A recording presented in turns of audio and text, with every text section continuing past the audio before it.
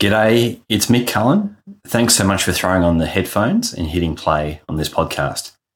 In this episode, James Cohens takes on a trip from operations in the rear of one of the most decked out rescue helicopters in the world as a crew member to flying solo across Australia in an R22. I'm pushing this episode out the door with less editing than normal, although it's still taking a few hours. So if you're hearing this particular intro, then I do apologise if this is not quite as polished.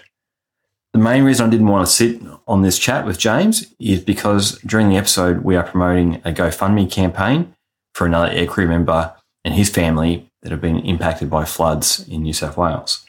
Kyle has been flying support missions helping other flood victims, and now his house has been made unlivable and most of his family's belongings destroyed by the flash flooding and the accompanying mud.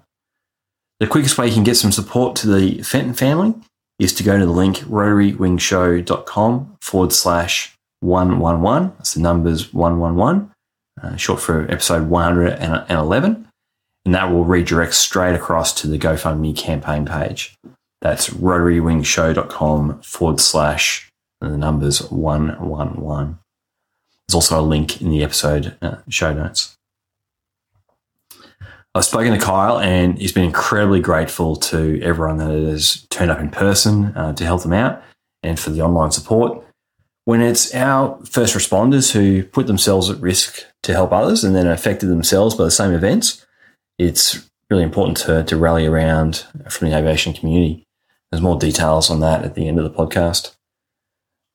Far less serious, but also timely, the Brisbane Christmas drinks for the Aussie Helicopter Pilots Group is coming up on Saturday, the 10th of December. This will be at the Bracken Ridge Hotel in Brisbane. There will be an Oz Runway presentation from 2 p.m. and a bar tab provided. RSVPs are needed on Eventbrite so that Terry can gauge numbers. The link to the Eventbrite page, it's in the show notes again for this episode, or drop me an email at feedback@rotarywingshow.com and I'll pass on the flyer. That's Brisbane, Saturday, the 10th of December at the Bracken Ridge Hotel. And don't forget the free bar tab. I'll work on finishing this episode off proper and get that out in the coming days. Until then, here's James Cohens. I hope you enjoy and take away some good lessons. Welcome to the Rotary Wing Show, mate. Thanks for being keen to have a chat. Yeah, thanks for having me on, Mick. It's long-time listener, first time being called. So it's good to have a chat with you, mate.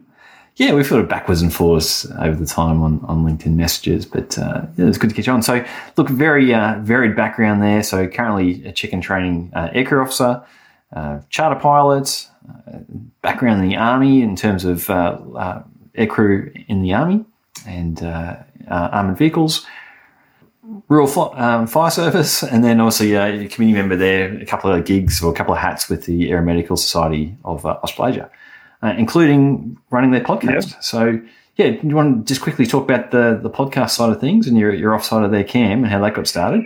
And then we'll dive into some of the aviation stuff of your background. Yeah, for sure. Shameless plug for the committee. Yeah. As you said, primarily what I do now is work on rescue and retrieval helicopters out in New South Wales here. And a few years ago, I was approached at one of the conferences by basically a colleague from another department within health to see if I was interested to come on as aircrew. At that stage on their committee, they hadn't, there was basically all medical people, so they wanted to diverse a bit, and so they sought me out for some odd reason, and I jumped on the committee, and after a couple of years, I had got into Cam's ear, who's the director of helicopter operations in New South Wales for health. So him and I got chatting, and he jumped on board as well a couple of years later, and then a further couple of years, we were just, as you do in these committees, you talk about succession plans and growth and awareness of what it is that we do. And I think the title fairly well gives it away, the Aeromedical Society of Australasia. So all things fixed and rotary wing rescue and retrieval throughout both Australia and New Zealand. And we very much have a global presence now, but we still hold the name. And we just sort of proposed the idea that it's that's a new age thing to do. A lot of people do it, particularly clinicians. And we thought, well, hey, why don't we give this a go? And we're now I've just released the 6th podcast a few days ago. So early days, but successful days. We're getting some good feedback. So that's how that all started. So you're like the aircrew diversity hire for the seat then. Yeah. Yeah, you could probably say that. So yeah, the old Aeromedical Rescue and Retrieval podcast. So and look, what we've tried to do, and the whole point of it is just, again, that diversification piece. I've spoken to the obvious ones, they're doctors and nurses, paramedics, but another fellow aircrew officer who had a really great policing background. So we really try to delve into not just the professional, but the person. And look, someday it'll be, the intent is everyone from the ops staff, the person that answers that 000 call, all the way through to, the person that helps us wheel the stretcher into the hospital. I don't care who you are. If you have even seen a rescue helicopter from a frontline perspective, then we want to have a chat and learn your story, and perhaps others can learn the story as well. So we'll link to that, because essentially episode 2 is Cam basically interviewing you about your background. So there's a lot of stuff in that people can go and find out a bit more. So we won't go into as much detail there. But there was a couple of things I was going to kind of riff off that you touched on that I thought might be interesting for this audience, for those some of the things you raised on that. Yeah, all right. Let's do the quick career thing then. So in the Army, light armoured vehicles, how did you get across into aviation from that? Did that for a heap of years, or a few years really, and then deployed overseas and then came back, and I sort of ticked the boxes that I want. I've always got a checkbox list. I've always got, what's next, and once I've done that, I'll move on to the next thing. So then I taught recruits for a bit, but it's funny actually, without going too long into it. I was just reading through my sort of journal that I wrote, when I was in the Middle East in 2010 to 11. I hadn't read it since. I just thought, what was this cracker on about back then? And it was really surreal that I came across a part saying, hey, I'm loving what these dust-off crews do, and I really want to be a loadmaster now, and I might speak to my crew mate at the time, Warrant Officer Aaron, I'll call him, and I had it written. I said, I'm just going to have a chat with him about it. I don't think I ever did, and I never actioned it because I went off and it took a couple of years. As I said, I came back, taught recruits for a bit, and it was while I was at the recruit school that I thought, I think this is the time. I wasn't really keen to go back to armoured at that stage because, again, I'd done everything. It was now, okay, what's next? And that's where the process began. So I left straight from teaching recruits into aircrew. Okay, and what type were you on after training? I was Black Hawk. Yeah, I was always Black Hawk. So even all my basic training was on Black Hawk. At that stage, I just finished up the basic training on the 412. I think I was the second course that went through where, you went straight onto the basic on Black Hawk, and then a couple of my course buddies then went off to MRH or CH-47. I stayed on Black Hawk in Sydney. And deployment-wise, out of Australia, inside Australia, what was the sort of the deployment kind of picture that you got?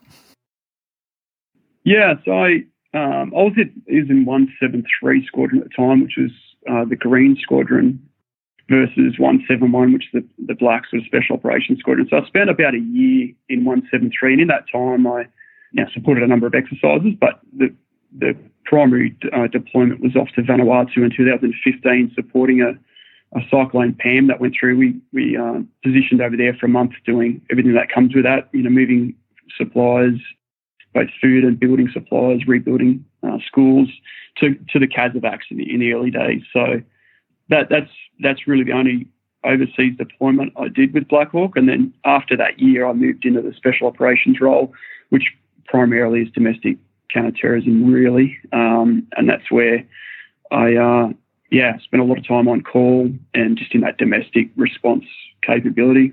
Yeah. Yep, and that's a whole another side of things, which we won't touch on because it's pretty specialised. Yeah, for sure. So pretty much, it sounds like Vanuatu is a fair bit of a crossover with what you're doing then in terms of aeromedical gear at the moment. So was that a fairly easy transfer then across, I think you're still in the reserves, but basically from Sydney into the aeromedical organisations in Sydney, or how'd you kind of make the transition out of the military? Yeah, it wasn't. The technical aircrew skills certainly carried over, and that's no secret that a majority of the civil industry aircrew are ex-military. So, over the generations, the training that the civil organisations use, even the terminology in a lot of cases are military. So the technical side is hand in hand, but it's I suppose I got a little bit of it in Vanuatu, and again, a little bit in the Middle East. I was actually in an armoured ambulance ASLAV variant for a bit of time overseas. So I sort of combined that ground medical crew, working with injured people, and then came back and then obviously went air crew, and it was just a bit of a mixing both of those together. So in terms of it preparing me for the aeromedical side of things, probably not so. We didn't tend to do it really well in defence. It was very much an ad hoc capability that we had, where quite obviously in the civil world, the ambulance helicopter is purely dedicated to that. So it did take a bit of adjusting and getting used to, and that's majority where the training is. When I've got a couple of Army aircrew coming through now that we've poached. Sorry, Army again. That most of our time is spent contextualising, and I noticed in the notes, mate, you love the use of the word contextualisation. Yeah, I didn't get to it yet, but I had to laugh. You're throwing out these big words on episode 2 of the other podcast when you're talking about it. So it's like the typical trainer.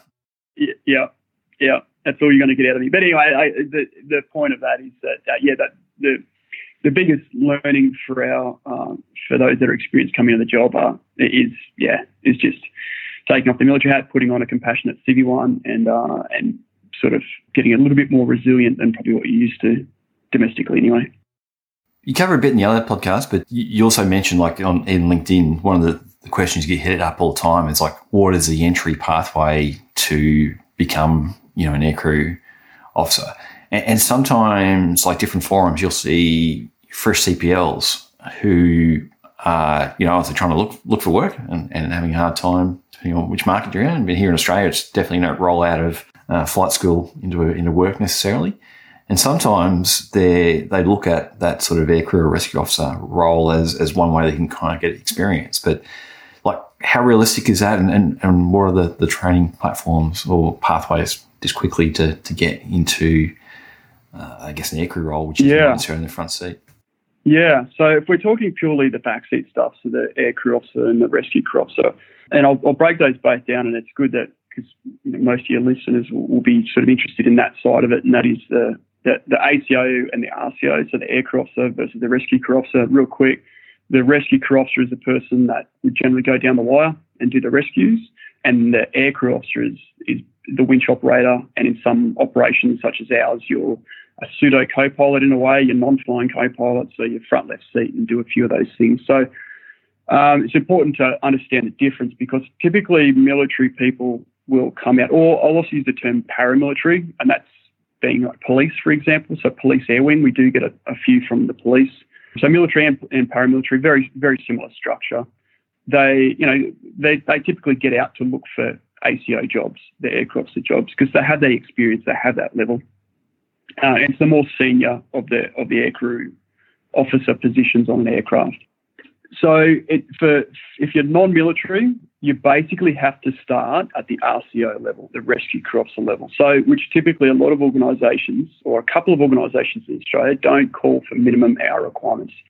They are very much looking for, the fit individual that has the right mindset, that they don't care about aviation experience. They would rather, as one of my bosses said to me when I got recruited in my current role, he said, I can put any monkey in a simulator and teach him how to do the job, but I can't change personalities, which I still live to that today. So a lot of these companies look for the right person, driven, not lazy, good attitudes, fit, and they're the entry level positions. So I often share a lot of those on LinkedIn, and thankfully a few of those people have been successful in that process.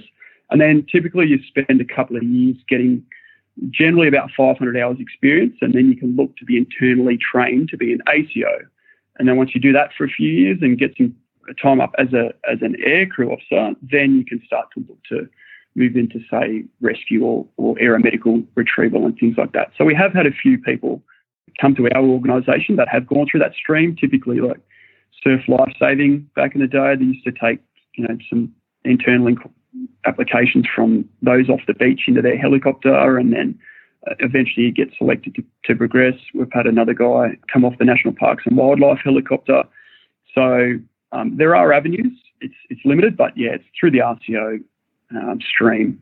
So to dumb it down for pilots again, so this would be more likely the person who would be first down the wire. So in surf lifesaving scenario, like we're talking, the swimmer, those sorts of things. Would be Yeah, exactly.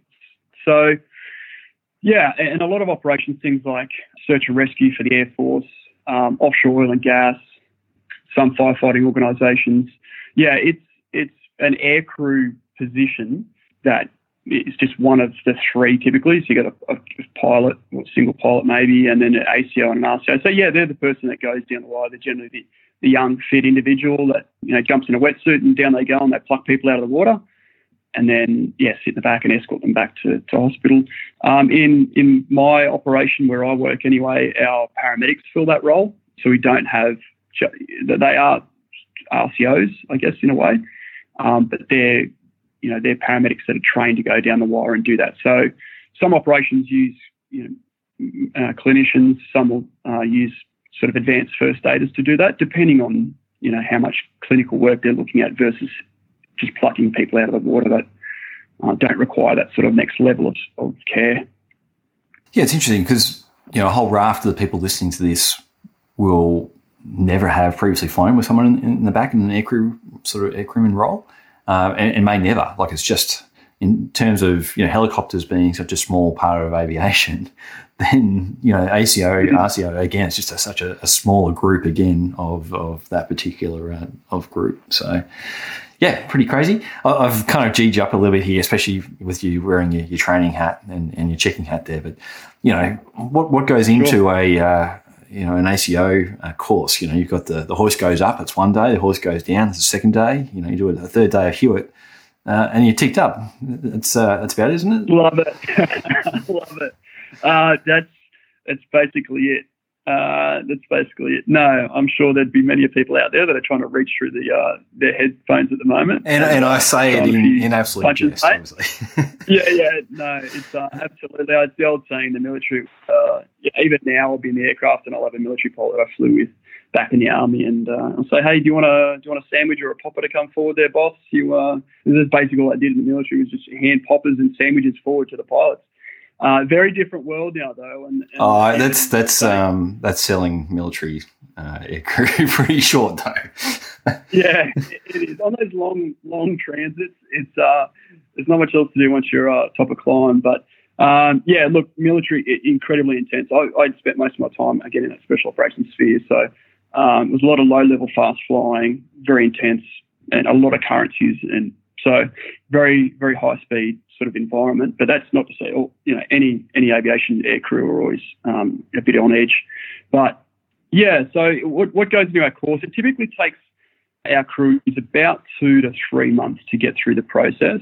That's not to say if we did it full time, because generally there's only so many of us instructors, and we're trying to maintain a current contract as well as a number of others at the same time in aircrew. So a lot of that is filled with just those 1% is like the marching, the induction stuff, so all the human factors and safety management system training and all the other CASA mandatory sort of training that's required. But this is on top of someone who's already trained, isn't it? Like, this is someone who's already coming out of the military or out of the police. This is additional on top. Exactly, yeah. So we have a minimum requirement of 500 hours current experience. So but that's a minimum. Usually we are able to pluck people out with about 1,000 hours. We can afford to be a little bit more picky with that. So yeah, look, generally speaking, they come well experienced. But I tell you what, Mick, what I've learned and what I pass on a lot of people is it's always about hours, right? And I get it, because it's the only thing you can measure, both from a pilot and an aircrew officer or RCO, aircrew in general. It's the only thing you can measure. But I can tell you now, and as most listeners would attest to, it does not necessarily equal competence, and that's for sure. So we don't always just go. We always put people through a bit of a learnability exercise, or we try to, we not only interview them, but put them through, push your money where your mouth is. All right, you've got 1,000 hours. Let's see if you can actually fly like you've got 1,000 hours or whatever it might be. And we do the same with pilots. So whilst we talk about hours, it's more just, it's because we have to. There's no other metric to measure. But yeah, that training, like I said, it's more, they go through about 5 or 6 flights, and that's about and that's in that 2 to 3 months. That's all they do, which doesn't seem like much, but again, they've already come with that experience. But the rest of the time is going through, what are the hospitals that we go to?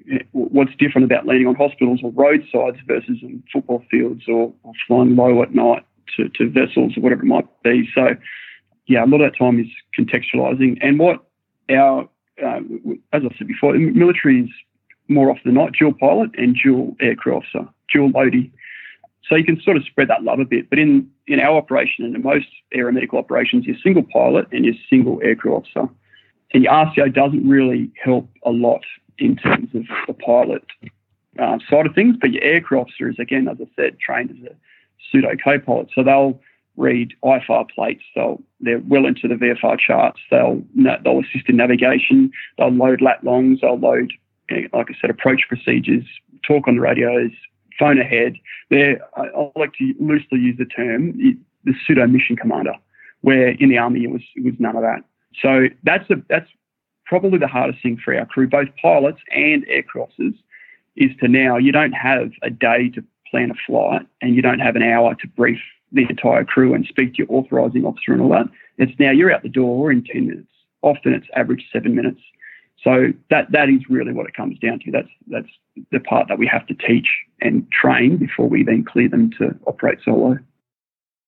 And just to balance out, I did have in the notes there that, once you guys are on scene for hoisting that, the pilots just sit there with the hover button, and then you guys are the ones who do the hard work. But again, very much tongue-in-cheek. Yeah. For that.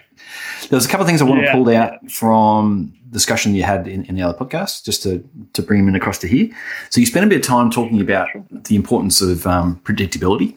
And the other word I think you used in that too, which might be more familiar to people, is standardisation. So whether across a company or across a fleet in terms of configuration management. So I think that's also where the value of having extra crew on board. And again, for many helicopter pilots, they'll operate single pilot for their entire career, unless they're flying with an instructor.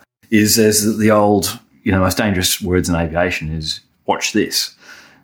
And when that comes back to that predictability type thing, like that just doesn't happen. Like everyone knows what the other person is doing just from that training and the fact that you can jump in with pilot A in the morning and jump in with pilot B in the afternoon and kind of expect the same thing from them, and they can kind of expect the same thing from you. Can you just riff on that just a little bit in terms of how that plays out in daily operations for you guys? Yeah, absolutely. Look, those terms, they're both the predictability and the standardisation are somewhat interchangeable, but there is that difference. So the standardisation is exactly that, and as you've just spoken about, mate, it's being able to jump in with someone else, and we see that time and time again. With our jurisdiction, we have four bases, and we deliberately bring our crews through a cyclic program. So they come through our training centre 3 times a year for up to 4 days at a time, and they will deliberately be paired up with someone from a base that they don't operate with. They know them because it's a smaller company, but they don't fly operationally together unless one of them does the ad hoc shift covering the other. And that's to prove that standardisation piece. And it's awesome to see. It's no better feeling as an instructor when you get 2 people, or even sometimes we've had a bit of recruitment lately where we've had people that it's the first time they've flown together is on a training flight when they've come through our centre. And you'd assume that they were flying for years together. And I guess that comes back to that piece about that military training that's been brought in the civil sector, or maybe even the military sector have absorbed from the civil sector. And so it's not just internally in a company, but somewhat within the industry and within multiple industries. So that's that standardisation piece.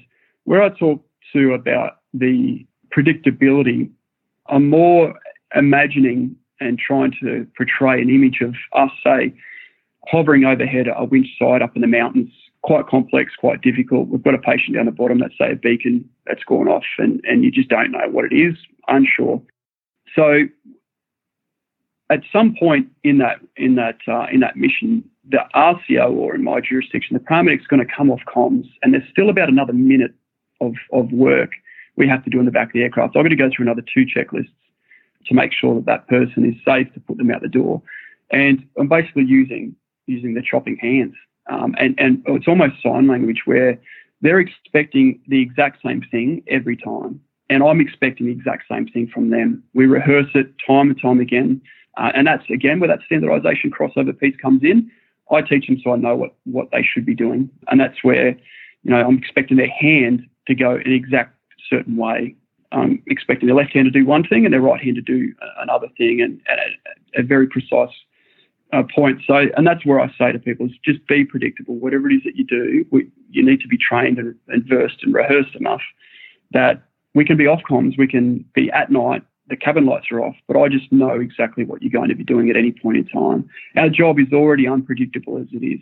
So anytime we can be predictable for each other, the pilot, and that goes, we've got 4 crew, that goes for all of us. The doctor, the paramedic, the ACO, and the pilot. He's expecting things from me. I'm expecting things from him.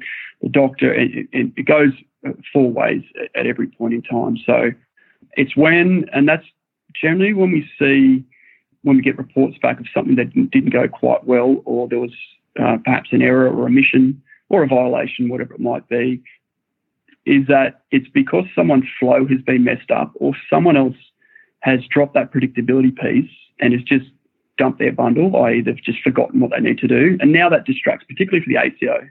We want our eyes inside for the least amount of time possible, particularly when we're in the winch, hovering overhead or very near obstacles.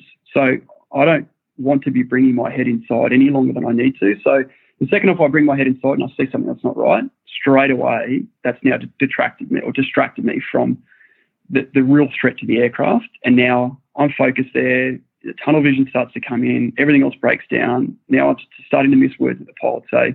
So that is really what we spend a lot of our time doing, is rehearsing, being predictable, but at the same time not being that predictable that should something not go quite right, you can have a pause point and say, okay, I recognise that this isn't right. That's okay, because I've got the tools to deal with this, but I just need to be able to recognise it so that we don't have anything else break down. Yeah, awesome. The other quick points I had there was, again, for operators to put, and we're talking in different organisation to where you are, but for some small operators, to put a second person as crew in an aircraft, that's another lot of pay, the expenses and everything go up.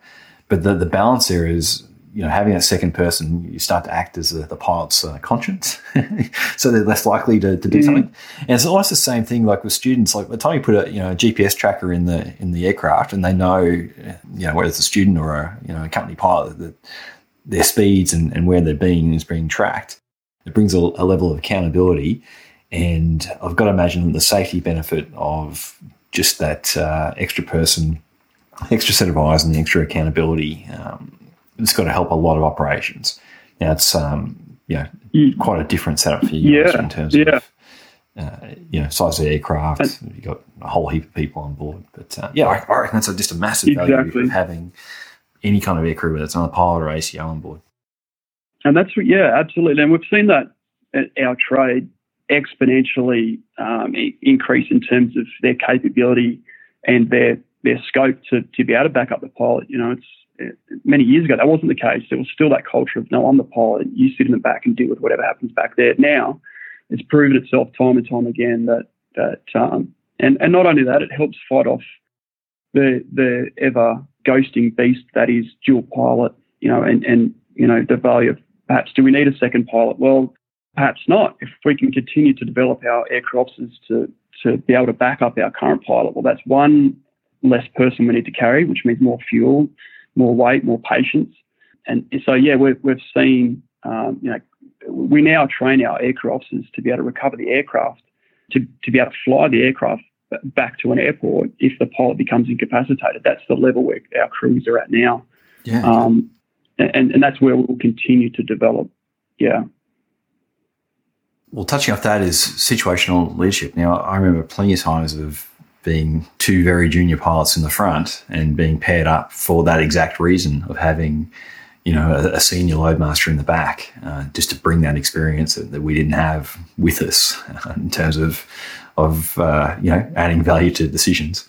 But there is that situational leadership that in any kind of group situation anyway, but especially for the flying, where there is at times when you are, stabilized in the hover, set up and the hoisting is happening, there is an element of that mission control at that particular point, the situational leadership passes backwards and forwards depending on what's going on. Now, the pilot command is always going to wear it, I guess, and have the final say, but there's definitely times where you guys are leading from the back just because that's what it needs to get the mission done at that particular time.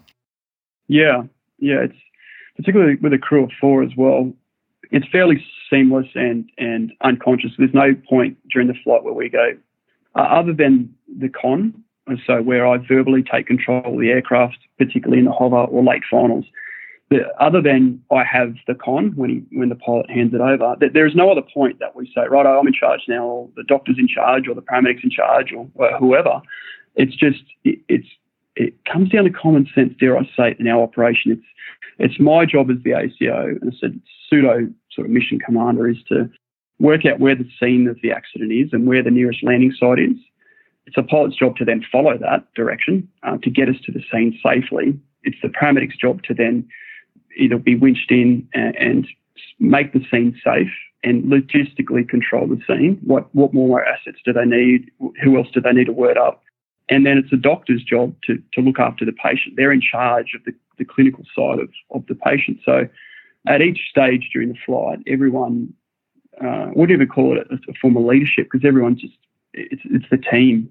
Quite obviously the pilot will retain, not only from an aviation legislation perspective, but at any stage that captain can absolutely call the shots, and they're ultimately responsible. But we're in a mature organisation that if I feel that something isn't appropriate, isn't suitable, or even our doctor, who's the least trained of the lot, in an aviation perspective, if they're uncomfortable and they make that known, then guess what? That's it.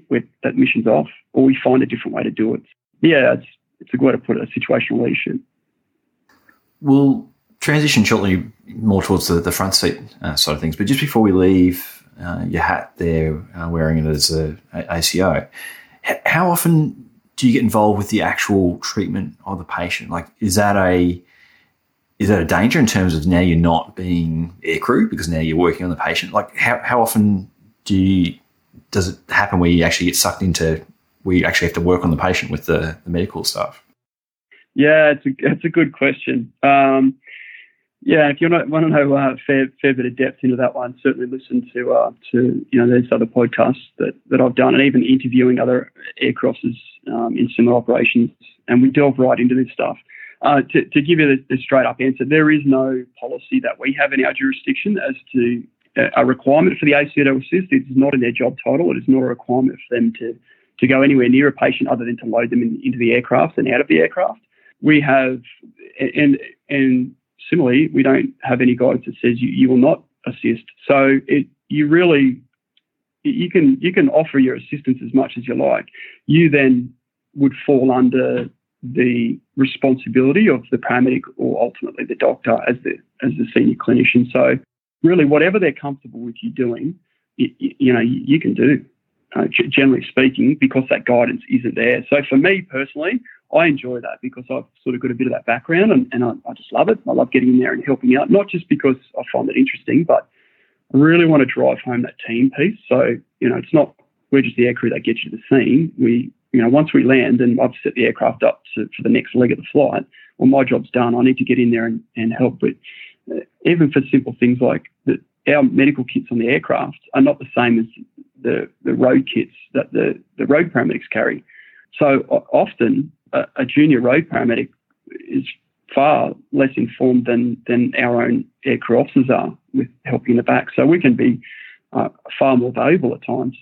So yeah, look, we certainly have guys that get heavily involved and others that for their own psychological preservation and absolute. That's why we don't have the guidance on it, because if you choose to get involved, sure. If you don't, that's fine. That's absolutely fine. That is not what you're trained to do. That's not what you're been prepared to do. So it's up to you. Yeah. All right. So again, tongue in cheek, I've put there in the notes that at some point you also got sick of watching the yellow numpty in the front fly the helicopter around and thought you could do a better job. So what was the setup for learning how to fly yourself? Yeah. I wouldn't say it was exactly that, but I did find myself, it all started in the military. Well, I actually started flying airplanes before I went into being an aircraft officer on the Black Hawks anyway. So I sort of was going down that road early in the piece. I actually just started up when I got back from Afghanistan in 2011. Actually, in fact, it started earlier than that. My father got me for my 18th birthday. He got me a trial introductory flight down at Nowra in New South Wales down there. So that's where I got the first taste as a pilot. And then, then I got into fixed wing and then got aircrew. And then I found myself looking forward far too often than I should have been. And I figured, well, it's probably should probably do something about that. So, and that's where I went over to the States in 2018 and got my helicopter PPL over there, and then came back and spent the next year or so doing my commercial exams and getting my hours up to meet the commercial syllabus. Yeah, sat the flight test and thankfully got through that. So, yeah, and then from there, you said at the start, mate, that it's difficult at times to break into work as a pilot. But thankfully, the school that I was at Bankstown, they also had a scenic portion to the business up and down the harbour. So for most of the commercial students that finished there, you were offered, if you did okay through your training, a position, basically an intern as a scenic pilot. So, yeah, a lot of commercial guys went on to do that and just build up their hours. Flying up and down the harbour all day was the worst. I was going to say, their phone's going to ring hot tomorrow. People have just heard that. Yeah. I didn't name them, but yeah, look, they're but that's with anywhere. Like, that would be my advice to anyone looking to train. If you can, find a school in your area that has another arm of scenic or charter. Charter can often be a little bit more difficult because you've got to find that they have higher insurances sometimes. You basically just got to find the gap between what you finish your commercial license with and what that next minimum hour job is. And that's what's difficult for most people, is how do I go from 150 hours or 100 hours on a commercial license to get 500 hours or a couple hundred hours that I need to get my first job. And hopefully, like I did, the school just their insurances allowed it, and that's how you could get your hours up. And how'd you feel going from, you weren't exactly Chinooks and things, but from a Black Hawk and 139 are still decently sized helicopters. How did it feel jumping into an R-22? Well, yeah, I'll tell you what, a lot of people scoff and they might have something different to say, but I'll tell you what, I've flown Black Hawk, I've flown 139 and a few other types, but it's if you can fly a 22, you can fly anything. I tell you what. I haven't flown a ton of aircraft, but if I've also flown those other couple just ad hoc before I flew a 22, and it's both challenging and very rewarding at the same time. You certainly do feel like you're flying a helicopter, that's for sure. As you mentioned before, mate, with the monitoring that the satellite monitoring, and even more so now with a lot of new aircraft are coming out with EMUs, the engine monitoring units, and even our 139s have got hundreds of sensors all over it that engineering and management will know about it before you even land. So it's really one of the few aircraft that you can jump in and really fly it like a helicopter. And you don't want to fly at any long distance, but I'm sure we'll talk about that one if you've got a bit of an average back. But it's just brilliant.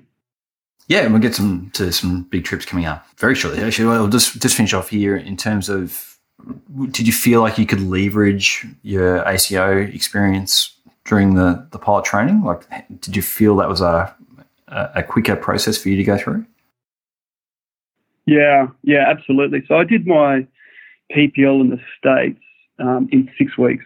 I actually did the flying part in 4 weeks, mainly because I had a lot of that knowledge already. The weather, how to read charts, how to talk on a radio, which is what, as I'm sure you can attest to, for students, that's one of the hardest parts is trying to understand air traffic control and tell them what they want to hear, and how to fly simple circuits and patterns and all that sort of stuff. Like, although I hadn't been on the controls other than an airplane, but it helped immensely. Yeah, absolutely. Tops. Okay, well, let's talk about some of these big trips. So you've posted a couple of maps over the times there on LinkedIn, and we'll put a link to your LinkedIn feed there, and people can come have a look. And I'll try and put these on the blog post as well. Ideally, what we're going to do now is just tease out some kind of reflections that you've had and some tips for people who find themselves doing long distance trips, and specifically in Australia and probably in small helicopters.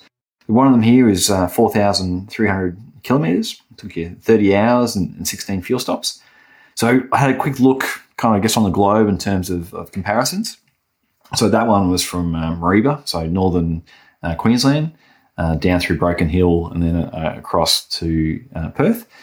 But for the US listeners, if you were to go from the islands off the coast of San Francisco all the way across the US to the very northeastern corner of Maine, that's about the same distance.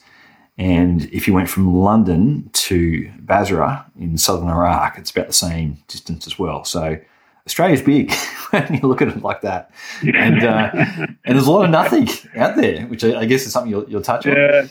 And then the other trip is, I guess, was Sydney up through to VRD, but so essentially up through the middle of Northern Territory. And a little note there that cracked in, it's at about 3,100 kilometres. So again, another sort of 10 fuel stops to get you there. So these are, for a small helicopter, for more junior pilots, I guess. And having said that, like I didn't go anything more than 90 minutes out of Brisbane for like 10 years. So even for me to try to do a cross country flight now would be a bit of a struggle just getting my head back into the space. So yeah, talk through what were some of the surprises for you? What were the steps you went through in terms of risk management, making sure you had all the right gear? How did you sort of break down a 4,000 kilometre trip into something that you could actually kind of break up and chip away at? Mate, I have no idea how I did it. Okay, that'll make for a short podcast. I have no idea how. Yeah, cool, mate. Yeah, it's Look, I had a call one day from basically a salesman for Robertson, and he said, "How do you feel about ferrying an aircraft?" And I said, "Mate, I'd love to. Yeah, where are we going? Maybe I can overnight somewhere." He says, "Oh, you might need to give a few days up." I said, "Okay, yeah, all right, even better." He said, "How does Perth to Cairns sound?" I said, "Oh, great, that's excellent, mate. I'll take it. Wow, what a journey. Let's hear it. Look, I'll pack all my bags and I'll get it." He said, "Make sure you pack light." "Why is that?" I said, "You're doing it in a 22. Okay, I guess I am. And that's where that one started. So I flew commercial jet over to Jandakot and jumped in it there and started the journey. So yeah, I think it's easiest to start with. It's, mate, as when you said you no more than a 90-minute nav. Well, it's just one nav after the next. It's the easiest way to look at it, rather than looking at going from Jandakot to Mareeba to Perth to Cairns. It's looking at, okay, what do I want to achieve in the first day? What do I want to do in the second day and third and subsequent fourth day? And that's how I planned it. And then from that day, it was like, well, how many legs do I want to do? I want to go from here to there. Okay, well, that's one nav. From here to the next one. So that you still apply those same principles of navving. It's just multiplied by so much more. And now you have to start to factor in things like the fatigue and the remoteness of it and contingency planning. And now you're going to unfamiliar areas. So, having that. So how many days or how many legs in advance did you plan at each point? Like, did you have a pretty good idea of exactly where you're going when you left Perth and had to adjust bits, or were you basically just doing one day and then getting the next day kind of out? How far ahead had it all planned? Yeah, it's a good question. So I had about a week's notice to have a look at this and to get ready to go. So I knew that, again, from my other experiences, that planning any more than a day in advance in detail is is futile. I mean, if you have the time, absolutely, you really want to study this. So, and what I mean by that is not not looking at aerodromes that you want to visit along the way or stops or planning ahead for fuel. It's more just if you drive yourself to do one thing and then the weather changes, more of a human factors thing, you're going to press, you're going to push that. It's that confirmation bias. It's that wanting to just do that because you've planned it. So as you can see that map that I shared with you, which is dotting out the routes all the way, I did that, days in advance. That was the proposed. In fact, it wasn't. I lied. That was one of the last planning exercises I had. It's slightly different to the first one because I was far more conservative until I knew what the aircraft was actually going to burn in terms of fuel and how it was going to fly and how it was going to perform. I didn't know exactly how far I could stretch the machine. So, and that was just again the planning exercise. So from there, I had planned to go a little bit further on the first day, but unfortunately the flight out of Sydney got delayed. And the day I landed commercial into Perth was the day I wanted to start, at least get going. So I only made it 2 stops out of Perth at that stage. So I overnighted in Kalgoorlie, which is almost sort of lower central Western Australia, which ended up being great because what that meant was that I could just have a relatively easy first day and then that, get up nice and fresh and set to go for the next day, which I knew was going to be my biggest day.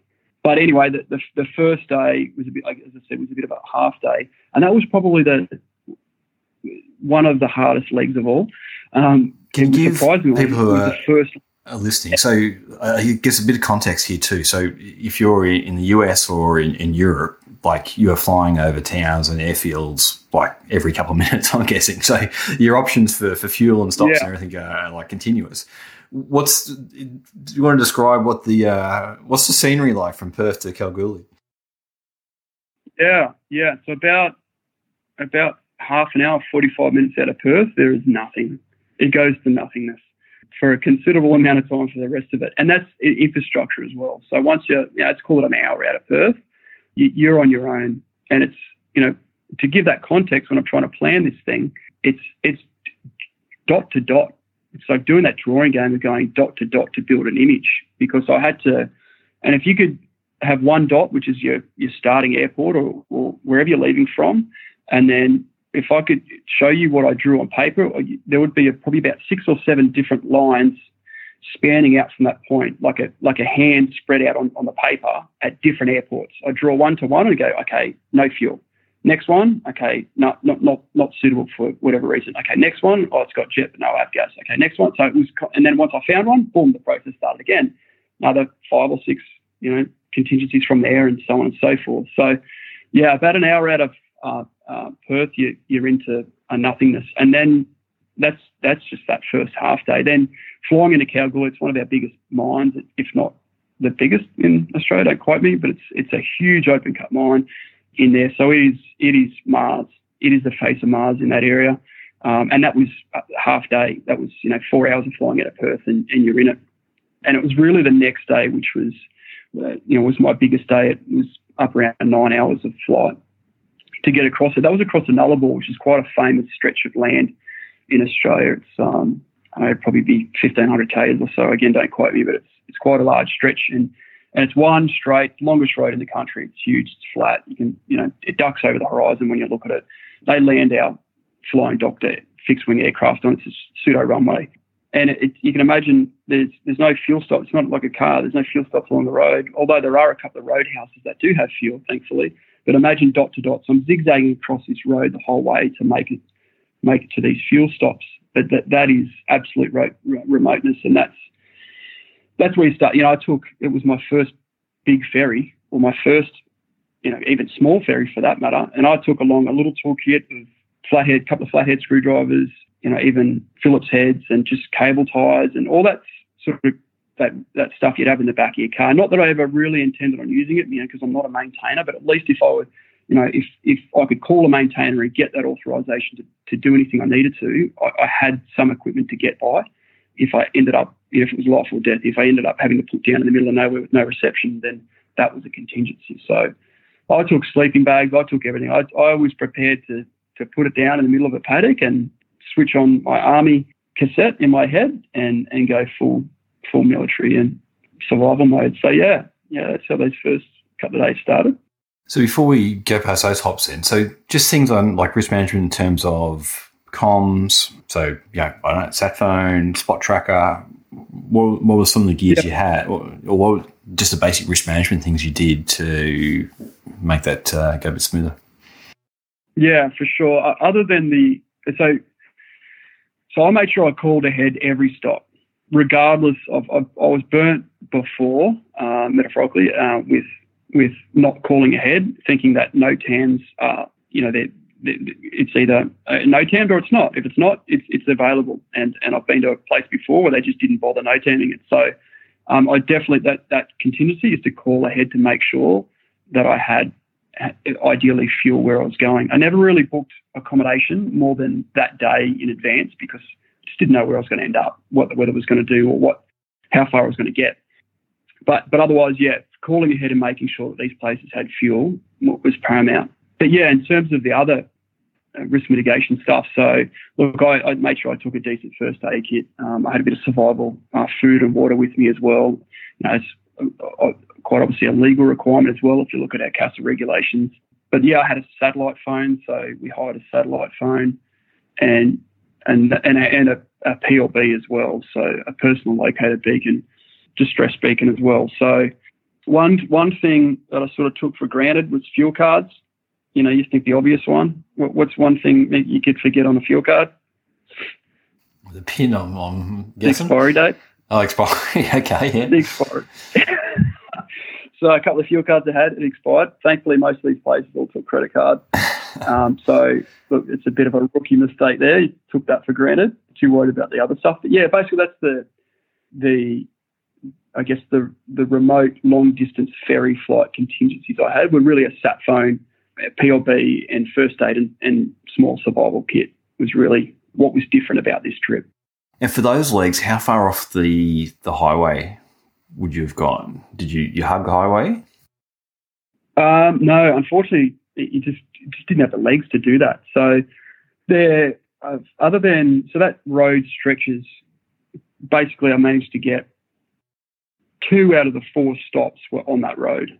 Really, Kalgoorlie was one of those, sort of loosely on the Nullarbor there. It was the start of it, really. And then the Nullarbor Hotel, which is a roadhouse on that road. The other ones I had to, like I said before, I had to go south off that road by about 50 miles to get fuel on the southern West Australia coast to get fuel there, and then had to then go northeast, so track back over diagonally over that road to the other side of it to get to Forest to refuel there, to then do the same and cross back over to get to the Nullarbor Hotel on the other side. Look, if you're in a 44, absolutely, or any other aircraft, you could follow that road because there's sufficient fuel to stay on that road. But it just didn't have that fuel available. And look, I could have, week's notice. It's out of mustering season 2. So if mustering's going on, there's a lot of stations, a lot of ranches, stations across that road as well, that during mustering time, they would generally have a stock of fuel, but this was out of mustering season. And I thought, look, if I didn't have to dig into someone else's stock, then I wouldn't. So a small detour, I was happy to go to an airport rather than take a farmer's stock. And what's the highest hill just out of, within the closest 1,000 feet on that route? 50 feet. The highest part were the cliffs and the southern coastline of WA, where it dropped off about 100 feet into the ocean. But it's nothingness. Yeah, like I said, literally when you're flying along, that road, it just rolls over. You can see the curvature. It rolls off the horizon. It's gone. There is nothingness out there. Yeah, until you really get into sort of central South Australia, it's very much like that. It's flat desert type of shrub terrain out there. Yep.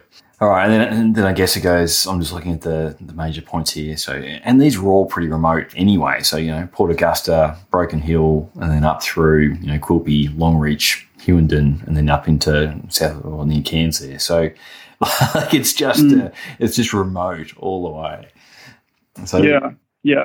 And look, some people might look at that and go, well, why did you pick that route? Why not go to the north, or why not go through the centre? And quite easily, you probably appreciate it by now, there just wasn't the fuel to do that. That route was fairly closely the most efficient I could do it. Thankfully, who I was contracted by to do this is just such a great guy and super safety conscious. He said, "Mate, whatever you need to do to get it there, you do you." He said, "There is no commercial pressure on this. You get there when you get there, and you take whatever route you want." So, and that probably going back to your risk mitigation at the start, that is something I hope it doesn't sound too cocky. I don't stand for it in general aviation, and because I was brought up in sort of the military aviation and then into rescue, and then I've gone down this pilot route, I've obviously had to delve into the GA world, but my safety and risk mitigation does not waver, even for this sort of stuff. So if people want me to do this work, I say I'm going to do it safely, I'm going to do it properly and legally, absolutely, and there's no corners that are going to be cut. So, yeah. Was there any other highlights from that particular trip, or things that, again, were surprises that next time you do it, you would change something? One of those was I bought myself a memory foam cushion. So those who have ever flown a Robertson would appreciate the seats aren't that crash hot. So, yeah, just a memory foam sort of thing. But, look, the only other thing was what I did end up getting after that trip was a spot tracker that you said before. So whether it's a spot tracker or any other satellite tracker, because the sat phone was excellent. I needed it only once for my SAR time, so I was religious with my SAR times. Again, I guess the boss, the sales manager was this was over a weekend, and he just held my SAR, diligently. But I think, which is great, and that's what I shy people away from. I often see students where I used to fly the Scenic, and they would put their SAR time, up to an hour after they've arrived. And so that's 3 hours time. So yeah, but I just in case you get that value. Well, what if you crash 10 minutes out of here, mate? You're now on the ground for an hour and 50 minutes waiting for someone to come and get you. That's not cool. So that was something I learnt from this. Was that's great for the SAR time, which the leg might take me 2 hours, but in that time I wanted, and then I went and bought a satellite tracker, which I now take with me on every flight, and it pings every 10 minutes or so, every 5 to 10 minutes, my location as well as the SAR time when I arrive. So that's really what was the main thing, and to pack a bit lighter. Like I went well overboard as I do not regret, but now that I've done it, I know now what I need as the essentials to get the job done. Yeah, no, a free plug, I guess, for companies like SpiderTrax. I think we had said like every 2 minutes in the training area. I guess putting your ACO hat back on, like how hard would it be to find an R22 that's gone down on some of those legs that you flew? Some of those legs, incredibly difficult. I must caveat that with if you didn't have a proper SAR plan and someone didn't know your flight plan, look, as you know, they're still hunting for a fixed wing. They got lost in the 90s up in the Blue Mountains. They still can't find it in the dense bushland up there. So, but having said that, on that remote flat terrain, you'd be able to see the wreckage from a considerable distance away. But really, that's what's just not super important about your SAR time. It's your flight plan as well. No, you don't have to I didn't submit a flight plan once, and perhaps that is something that in future I might consider doing again. But basically, I held that flight plan with who was holding my SAR time. So they knew the route I was taking. I said, I'm leaving this point, going to this point, and I would always go the most direct route. And they knew that. It was always straight line. So that if anything did happen, and they knew an exact line to search, which is ideally, having worked in the rescue world, obviously not everyone's going to go out and fly, but if they go out and do a hike or a bushwalk or a camp or something like that, then put in your tracks, put in your route so people know where to search. Nothing worse than turning up to a beacon, or if someone's said, oh, my family member's not home, or where are they? Where were they going? I don't know, but they just haven't come home. It's like, oh, well, great. Okay, we've got hundreds of thousands of hectares just in the lower mountains alone. Where do you start? So yeah, I'm a big fan of the spot trackers, because you think if it's even if it's 10 minutes, but every 2 minutes, your area that you're searching, how far you can fly in 2 minutes, and even how far you can fly in 10 minutes starts to become a bigger area. But I've got to imagine, again, your stories of having to go out to a PLB or go find someone, that cuts down that search area greatly for anyone who's coming out to look for you. Yeah, absolutely. Yeah. All right. Well, if there's nothing else we can sort of squeeze out of that one, I guess then the other trip, covering a little bit of territory that's different, is from Sydney then up to the Northern Territory. That was R22 again? Yeah. So I actually did 2 of those. One was from Sydney to, as you said, a farming station in the middle of the Northern Territory, and the other one was, in fact, into Darwin. Well, just short of Darwin Airport, into a private property in a suburb just south of Darwin, and that was a 44. So I've done it in a 22, and then again in a 44, and yeah, similar concept in a way. Really, the most I was actually, going back to both of those jobs, really immensely surprised at the phone reception that whole way. I only lost it once, and that was more in that central West Queensland that whole time. And maybe I didn't see it the other times, but yeah, that reception's awesome. But really, yeah, until you get the Northern Territory, which is obviously this leg we're now talking about, it is that is desert. Yeah, it's where I said before, it's sort of like desert shrub down on the other trip. This is red rock, true surface of Mars type of stuff. So talking. And what comes with that is it's further up towards the equator, as we know, mate, so that the temperature's generally a bit hotter, the tropics, the humidity, aircraft performs a bit different, and just your fatigue as well when you're up in areas like that. They're all other things that I wasn't necessarily as prepared for as I was on the other trip. Yeah, I was lucky after that trip twice on Huey. So first the single ship, and then the second time with 2 aircraft going up, and we did trivia, Simpsons trivia between the 2 aircraft over the radio to keep people aware. Yeah. And there's one spot, I can't remember if it's out of Mount Isa or out of Tennant Creek, where there's a grid square on the map where there's just actually like nothing inside the entire square on the map itself, which that's the first time I've ever seen that. Not surprised. Nuts. Okay, well, look, that's bit of different stuff there in terms of the ACO world and complex operations. Like it doesn't, like NVGs, medics in the back, hoisting, all kinds of stuff going on. To, I guess you could say the purest helicopter flying in an R22, traveling straight line for hours at a time to get it across the country. So I guess it's a different setup that we've talked through. Is there anything else you want to kind of tease out from those trips, or describe, the feeling of flying and being like the only person from horizon to horizon?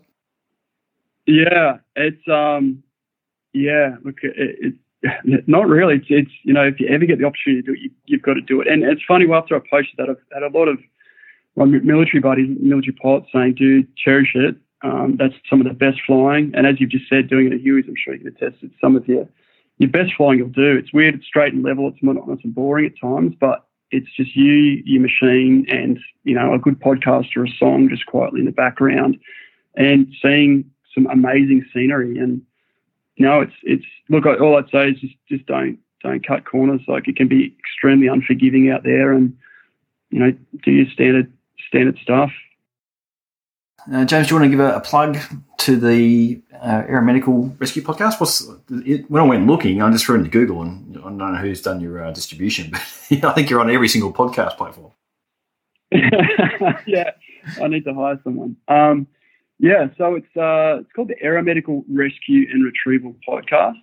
Yeah, and it's hosted by the Aeromedical Society of Australasia, but yeah, it's on there. Yeah, have a look. Some really cool individuals, as you do as well, have a chat with. So, yeah, you can get on there and certainly leave your feedback, give us your thoughts, and keen to really inform and tell some cool stories. Well, it's probably no surprise to anyone. It's been like months since I've actually turned on the microphone and given this a crack. I guess I've just been distracted with a completely different line of work, and then the longer it is between I actually get to touch a helicopter, it's sort of harder to kind of get through the friction of pressing record as well. But look, I guess the thing that kicked it off and got me talking with James today is you've had a colleague who's been affected by flooding in New South Wales. So we've had floods through Queensland. Sorry, I shouldn't say Queensland, through Victoria and New South Wales on and off the last month and a bit, I guess, and affected different people. And rescue helicopters have been flat out. So I'm not sure what your operational tempo has been. But there's a GoFundMe campaign at the moment for Kyle. He's an aircrew officer in the same organisation with you there, James. So he's based just west out of Orange, and obviously supporting the community out there. But unfortunately, in the process, his house has gone under and been flash flooding through the town of Eugara. So a little blurb there on the GoFundMe page. Kyle's an aircrew officer. He's also been a military veteran, and unfortunately he and his young family are now victims to the devastated floods in his hometown of Eugara, a town that, unfortunately, I guess just because of the history, there's no actual insurance there they can't get flood cover for insurance. So he's lost most things in his home, and there's pictures there on LinkedIn of just mud all the way through the house, and some of the other staff there at that particular organisation helping out. So helping his home and his life back together. So tough times for many, and especially for Kyle and his family there. So I will put up a link to the GoFundMe page, but I guess also if you go to rotarywingshow.com / what I'll do, I'll make it easier, is make it /111. So this is episode 111. That will take you straight to the GoFundMe page, and if you can help out another aircrew member there. So I don't know if there's anything you can add to that, James, but essentially that was what managed to get in contact with James and get out there and press record again. Yeah, no, you've hit the nail on the head, mate. It's devastating at any time, and whoever it is. But yeah, particularly when it's one of your own and under such terrible circumstances, and he's not only an ACO, but 12 hours later, even after losing his house, he was out, with his volunteer Royal Fire Brigade out there, helping put out a barn fire as well. So look, he's just one of those country guys that he will never ask for help. He just never asked for it. So we rally around, and it's not just to see him get back on his feet. Yeah, young family. Look, we can all relate. So it's terrible. Insurance companies are a pain at the best of times, but yeah, they just don't want to touch it with a barge pole. And as you said, mate, yeah, these flood-prone areas, you have that gamble when you move in there. But unfortunately, he's lost out. But hey, where we can, we pitch in and help him out. So so he can get back on shift and do what he loves and help others recover as well. So yeah, thanks for reaching out, Mick, and for having that plug. Yeah, and look, I think that particular campaign is pretty close to the current target, just because of the amount of support that yourself and the other co-workers have been able to generate. But effectively, any excess funds will just basically go to the neighbours and the rest of the people there in the town around Kyle. So yeah, check out the link if you can. It's a good cause. James, thank you very much, mate. Enjoyed listening to your podcast. We'll plug that so people can go and find some more about the interplay there. And you tell a pretty good story there in episode 2 about a complex mission with a few bits and pieces going on, including leaving people behind to fend for themselves for a little bit on the ground before you come back and get them. But also, some of the things there, like just as an ACO instructor and trainer, I kind of didn't put it all together about how much sort of training you actually do with the medical staff as well. So you are actually like a full-on crew, as opposed to them just being passengers who get delivered. So, yeah, mate, that was really, really interesting. And I think people, if you're looking for podcasts in between, go check out. Yeah. And mate, I'm just a quick plug there as well. Another one. It's I remember listening to your podcast, mate, when I was starting out as a pilot and a crew, and just listening to gathering whatever those golden nuggets I could. So look, if I can offer my assistance with anyone that's looking to either go on ACO, RCO, or even down the commercial pilot, I think we're lacking those sort of mentors or the approachable mentors in the industry. So look, I've learned a lot of lessons, both good and bad. I've spent a lot of money that I shouldn't have, and I've saved a hell of a lot of money as well. So yeah, if you want, hence that's one of the reasons I went to the States. So if anyone wants any assistance with that, just reach out through that LinkedIn and hit me up. Awesome. All right, James, thank you, mate. And I'll chat to you soon. Great. Thanks again, bud.